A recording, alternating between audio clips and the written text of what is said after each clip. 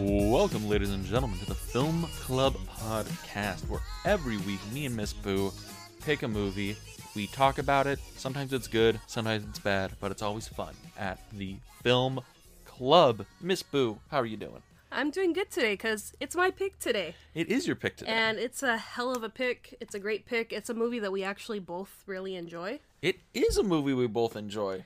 And today's pick to go with our tribute to cinematic heroes is Captain America, the First Avenger. Yes, the first in our podcast history where we're doing a Marvel film. I also believe it's our first superhero film. I think so, but it feels right to start with Captain America. I mean, he's the first Avenger. Exactly. It would be kind of awkward to jump into the Avengers and not talk about the First Avenger.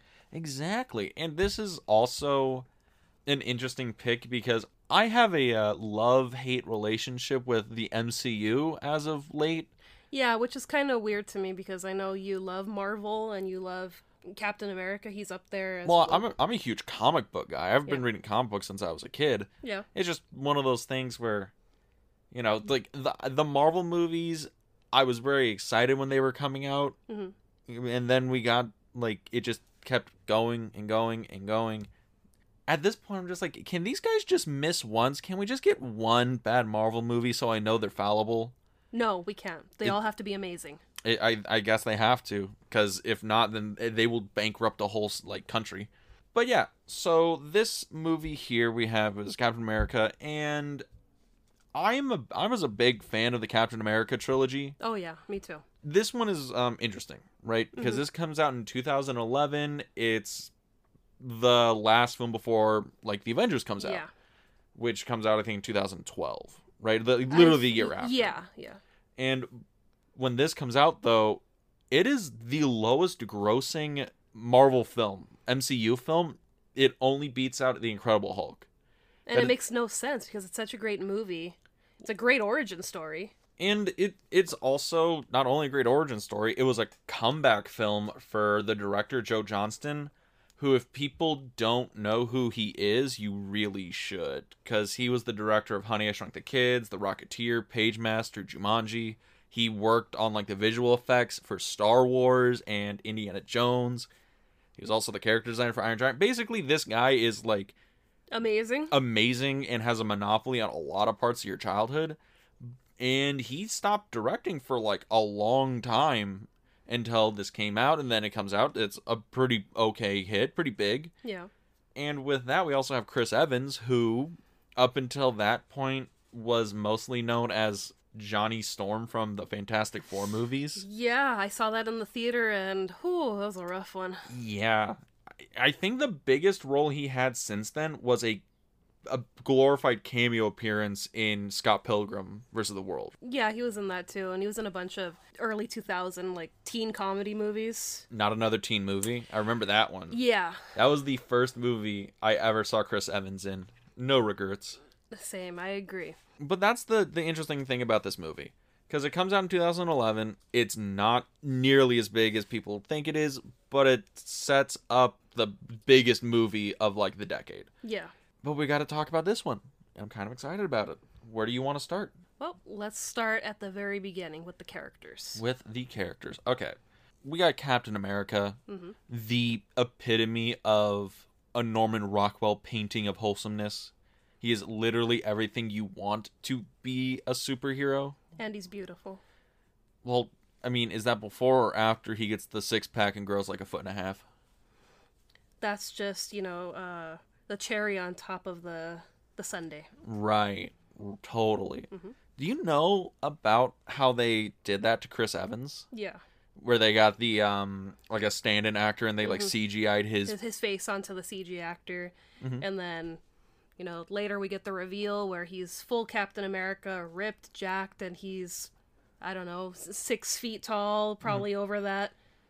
But it was interesting. I saw the behind-the-scenes making of that and just, all the layers that it took to make skinny Steve Rogers into Captain America that we know. It is kind of weird because this is a little early in that kind of technology. Yeah. Do you think it still holds up? Because there's a lot of, like, CG parts in this where there's, like, CGI backgrounds because they're trying to recreate 1940s New York, 1940s Europe, and all this stuff. And I'm curious, do you think some of the effects still hold up? Some of them do. I mean, with Steve Rogers, before he becomes Captain America, you could tell just like with his face, it's kind of frozen on the body. It's a little Photoshoppy, right? Like you can yeah. tell the camera is back an extra few steps, so you kind of got to look a little bit harder, Yeah. but it's not that seamless. No, it's not that seamless. I mean, it was really good for the time that it came out. Mm-hmm. And, just with time progressing and technology progressing, it would probably be more flawless now. It would just move and kind of mesh well now, but for the time, I think it worked. And this movie also has a very heightened aesthetic and visual style. It feels like a comic book. Yeah, it does. It feels like a comic book, a cartoon. It feels... Everything is a little bit oversaturated. Everything has that little bit of fuzz to it, kind of like you're watching somebody's memory of something going on.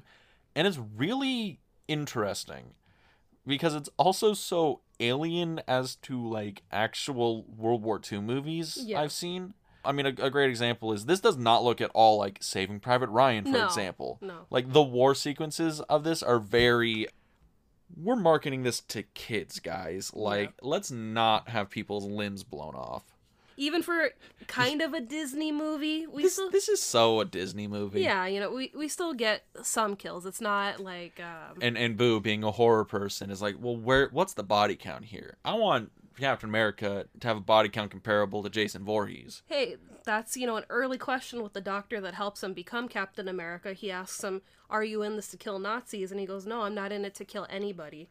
So we see I just don't like bullies. Exactly. So we see the integrity of Steve Rogers. Which, by the way, is the hokiest line in cinema history, and it is perfect for this movie. Because that was a lot of the critiques that critics and people had for this, was that it felt very hokey, it felt just so oddly wholesome, it had no real like grit to it or anything like that. Well, no, it was romanticizing the 40s and the war, so it didn't feel hard and depressing. It felt... wholesome's a good word. It felt very stylized, first stylized, kind of like a fantasy world. This is what we're kind of getting with it, like an alternate universe of America in the 40s.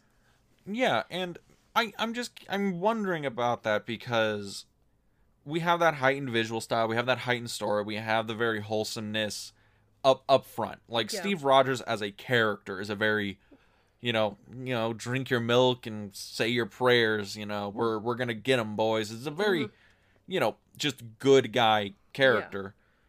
Yeah. And do you think that the film's objective of leaning very hokey, all-American, aw shucks characterization affected its box office result? Do you think people are just a little too jaded and we're like, we don't want this guy. We want Robert Downey Jr. We want Iron Man tossing back scotch on the rocks and shooting missiles? No, I think maybe it was just they didn't want a period piece. And that period piece was important to set up what we would later have, in modern times. So I think it's just people didn't want to see maybe a movie from the 40s, a superhero movie from the 40s. Maybe. When it's important to kind of lay down the groundwork of knowing how he becomes Captain America, how he meets Agent Carter, how Bucky Barnes, gets introduced into the MCU. Because Bucky becomes having a huge part in the MCU after this movie. Yeah, he becomes the Winter Soldier. And it's strange because I feel that the Captain America franchise is the most consistent of the MCU. Because Iron Man, though the first Iron Man movie is, very, very good, Iron Man 2 is not a great movie. It's not a great movie. I still enjoy watching it every now and then. Yeah, but I mean, if you're doing the Marvel marathon, you've seen the Marvel marathon, right? Yeah, and everybody makes the comment of Iron Man 2 is where you get up to take a break. Yeah. There's a reason why it's Iron Man 2. But with the Captain America films, Captain America, First Avenger, Winter Soldier, Civil War, I have a feeling those are considered like S tier films in the Marvel canon. Oh yeah, you don't walk away from those. You stick with those. because they're really pleasurable to watch. You really feel like you're immersed into the story, and you're just kind of part of his brigade of people that, goes around with him saving the world. Yeah, and then it all again comes back down to our character, Steve Rogers, and we like seeing this character be Captain America and do things. And it's kind of weird because Captain America has now been written out of the MCU, and the mantle's been picked up by Falcon, played by Anthony Mackie, I believe. That's correct. And it's kind of weird because Chris Evans has made a point that he liked being Captain America, but the amount of effort and work and how limiting it was to him in the rest of his career, he's like, I can't do this anymore. I know, and I wish, maybe someday he'll come back. It would be great to see him as Captain America again. But I wasn't too sure about someone else taking the reins after Chris Evans.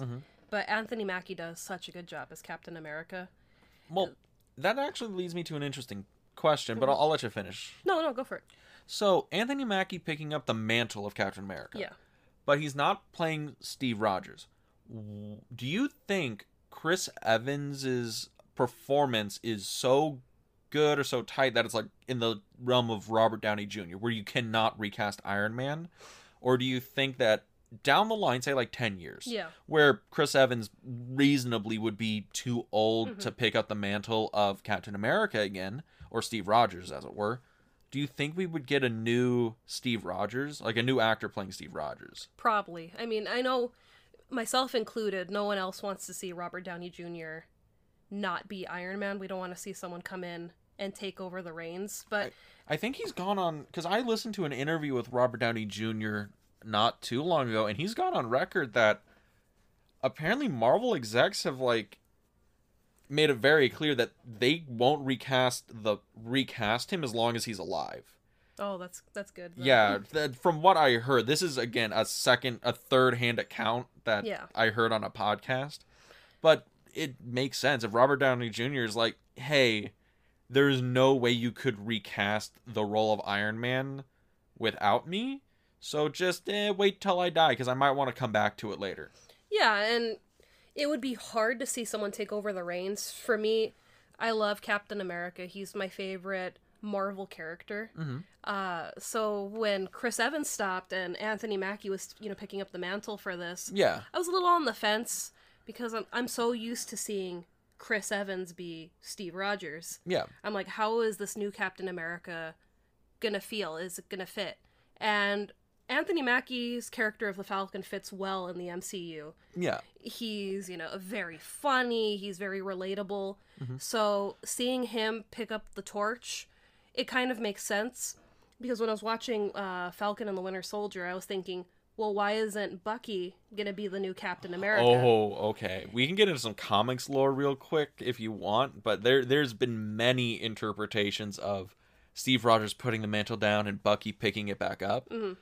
But very recently, I believe they made a new series called The Falcon and Captain America, or The New Captain America, which I read, and it was explicitly so they could make precedent that the Falcon would take the mantle of Captain America. It's been done before. I think the first instance of this was back in the 70s. Yeah. But it's never been a long-running thing, because it's like the thing with who picks up the mantle of Batman when Bruce Wayne goes, and everybody's like, it's Dick Grayson. It's always Dick Grayson. Yeah. There's no one else. And I'm like, but guys, there's other Robins. I'm like, no, it's just Dick Grayson, because that's the famous one. I think we need to pull it back to the First Avenger. All about time. But yeah, so... Because we could talk about comics and lore till the cows come home. Oh, God, I used to work in a comic book shop. That was literally my job. I know. We had many of those discussions at the shop. But yeah, so back to the point, Chris Evans. His performance in this film, in The First Avenger. Now, he was a known element up to that point. He had already played Johnny Storm in the Fantastic Four movies. He did, Not Another Teen Movie, which was probably more like his breakout role. He was in granted, a very small role, but he was in Scott Pilgrim versus the World the year before. Oh, he was in that movie, was it Cell or The Cell Phone? Oh, yeah. He was also in Push, Yeah. which was another one. So he was a known quantity at this point. Yeah. And he was consistently cast in kind of superhero-y roles. Mm-hmm.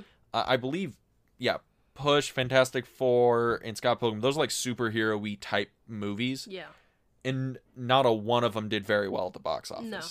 I think Fantastic Four did the best, and that's not a high praise here. Mm-mm. Do you think it was a risk casting Chris Evans in this? No. No? Because even though those movies weren't, blockbusters, and He was the best part of them. He was the best part. And, seeing him get this stage to really perform, I mean, he takes on the character of Steve Rogers. He's no longer Chris Evans. He's Steve Rogers in this movie. And it's flawless. You see him, and he is a born leader, and you want to follow him in the movie. Yeah, and that just goes to his performance, because it's very interesting, because he has to play kind of like two versions of Steve Rogers. Yeah. Where he plays the insecure, scrawny, I'm the guy who's been picked on my whole life, but I never give up. Yeah. And then he plays the, now that I have all this power, I'm still trying to hold on to that, innocence, that humility, that I was the kid who got beat up, and now I have the ability to beat anyone up, but I can't, I'm better than that. And it's a very interesting performance. It's very nuanced. But this is the thing about Steve Rogers. He's essentially perfect. Yeah. There's nothing wrong with him. No. There's no flaw. Mm-mm. He's not, impulsive. He's not angry. There's no true flaw in his character. Mm-hmm. And the story, usually what goes on in a lot of stories, a character has a flaw or an obstacle or something internally that they need to cross to, complete their arc. Do you think the story suffers with Steve Rogers not having an inherent flaw or some internal conflict that he's trying to fight against? Because the story's very broad strokes. It's very just big, bombastic points, things going on, and it's very good. It's a very good story. But do you wish you saw a little bit more there in the writing? No, because we get the flaws towards the end of the movie. Mm-hmm. We have the struggle of him not amounting to what the military needs, and not amounting to himself, because his personality is bigger than his body type. He is, he is Captain America, but he's stuck in Steve Rogers' body for the first 15-20 minutes of the film. No, I think it's more than that. It's probably closer to like the first half hour, probably. So he's stuck, and he's been stuck like that his whole life, and then we get to see him as Cap, where he's just, I'm gonna save the entire world. And it's not till later where he loses Bucky, and then ultimately loses his life. And there's magic shit going on. There's magic stuff, but I think that's where we start to see Steve dealing with obstacles in his life that he's not really going to get over for a while. Well, I understand that, but that's at the very end of the movie where, boom, now there's things that are wrong, because he crashes in and then he wakes up and he's now in the present day, and then we have the whole man out of time story. Yeah. But that's something that's set up in the last 5 minutes, 10 minutes of the movie, where up to that point, there's nothing to grab on to in terms of flaws. Granted, him as a character, I loved watching this, because Joe Johnston is a damn good director, and he knows how to direct, these like all-American, aw shucks, whatever stories, and it's just wonderful to follow it. It's a very well-told story and a very good movie. I was curious your thoughts on Steve Rogers as this flawless character, and if that detracted.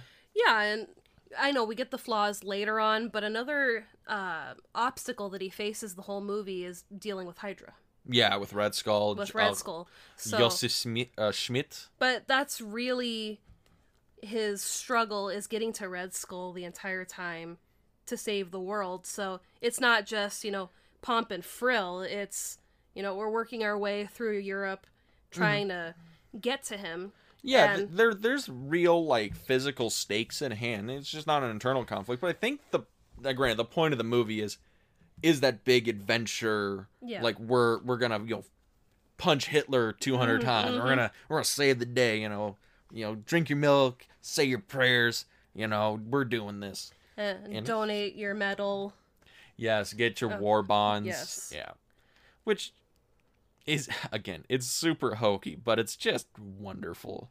Like, they don't, like, this kind of a movie, I don't think they make this kind of a movie anymore. I think things are a little bit too cynical now.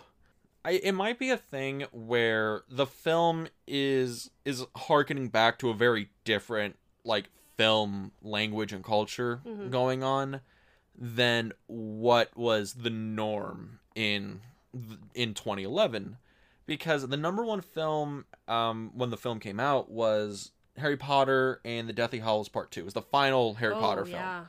Yeah. So, and just saying, the Harry Potter films near the end got very, darker, a little bit more. Yeah. Kind of like the MCU. They got a little bit more edge to it as they went on. Yeah. I mean, granted, the MCU is not... There's not really a lot of edgy grittiness to the MCU.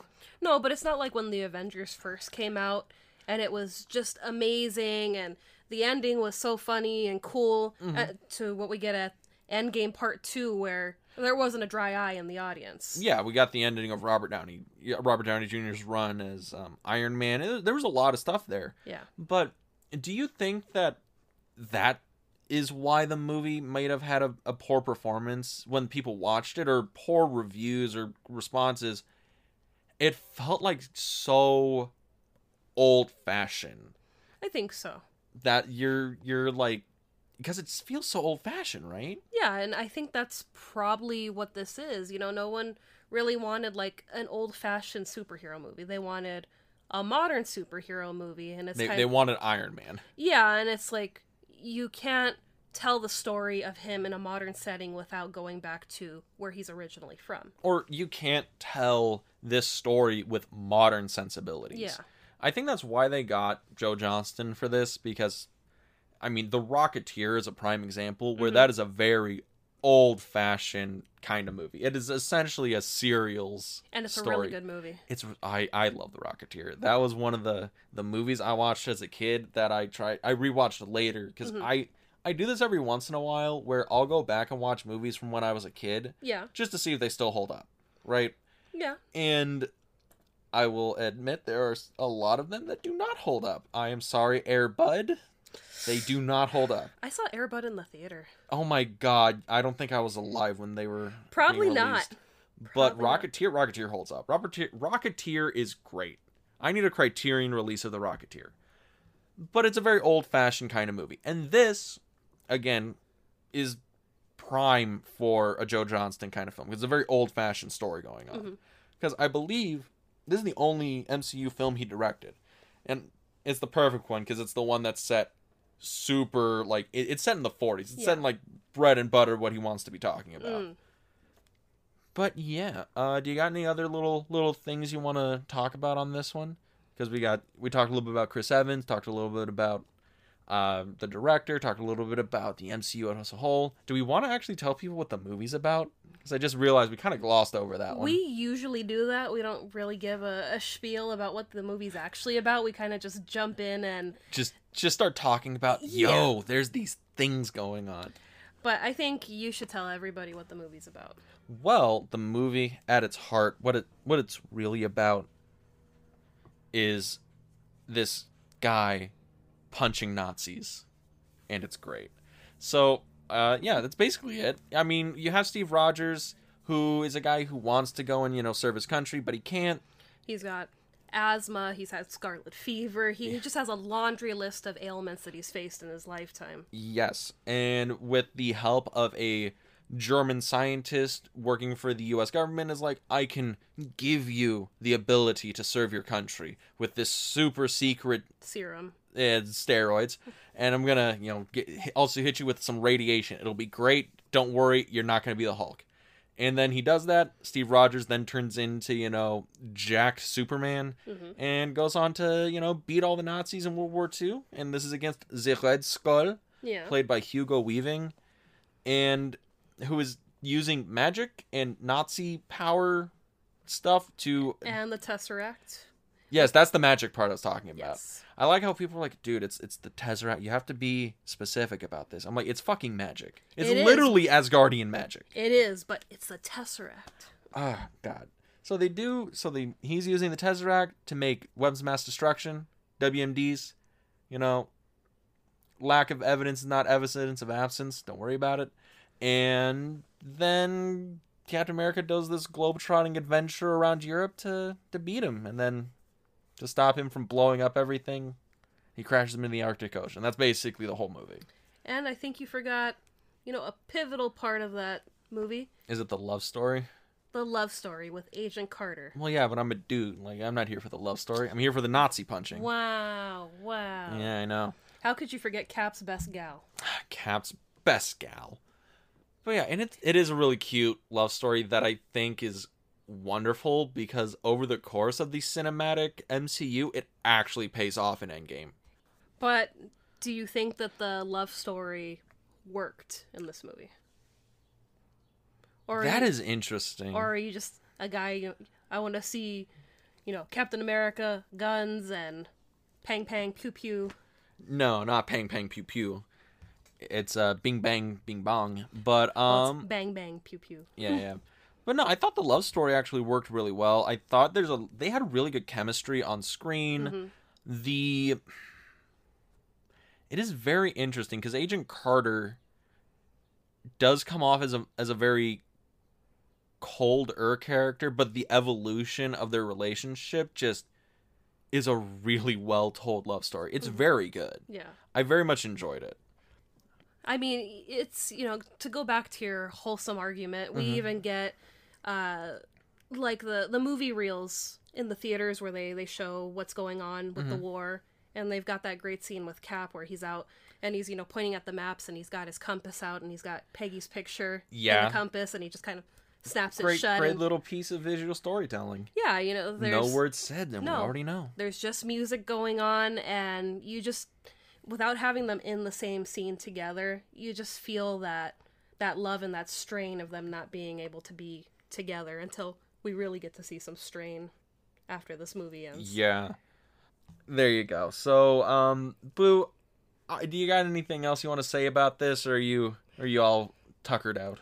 If you haven't seen Captain America, the First Avenger, highly recommend watching it. I would also recommend it, going on a streak here of Boo's picks that I actually enjoy. Because she thinks I hate all of them. He does. I don't. But yeah, I really like this one. Would recommend it. 8 out of 10. Would watch again. I'm going to go 9 out of 10 because I'm a sucker for a love story. No, you're a sucker for Chris Evans' abs. It's up there. But speaking of heroes, I think we have another hero in our midst. We have the greatest hero coming up. This is my pick. And it's also the last pick of the month because no more cinematic heroes. We're going to be jumping into August soon. We will. And I have to let you know something. Yes. I like Marvel. Marvel is, where I like to read some books. But DC Comics, that's the real heroes are. The greatest American hero. Wonder Woman, I know. Oh, please. Doesn't hold a candle to Superman, specifically Richard Donner's original Superman, starring Christopher Reeves, came out in 1979, I believe. Also has Gene Hackman in it. Mm-hmm. It's also one of the highest grossing superhero films pre-MCU. And it'll make you believe a man can fly. Also, R.I.P. Richard Donner. You were recently passed. You were an amazing director. Yeah. And we're gonna watch one of your greatest films. It really is a great film. I love Superman, and he was Superman for us before Henry Cavill. He is still Superman for me. The fuck you mean? Well, Christopher Reeves is not Richard Donner, but Christopher Reeves is still my Superman. They're both for me. Yeah, okay. We're just going to go for the wrap-up. So next week, we'll be watching Superman. Yes, and I'm excited. Me too. And if you want to hang out, watch along, you can also check us out on our YouTube channel, In the Frame, where you can also watch me talking to my boy David about 2 movies every week on the Double Feature Picture Show. Boo, anything else you want to plug? Where else they could find us?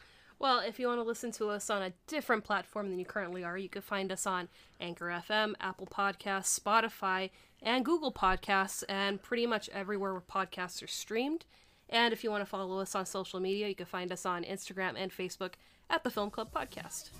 And with that, see you next week At The Film Club. Peace.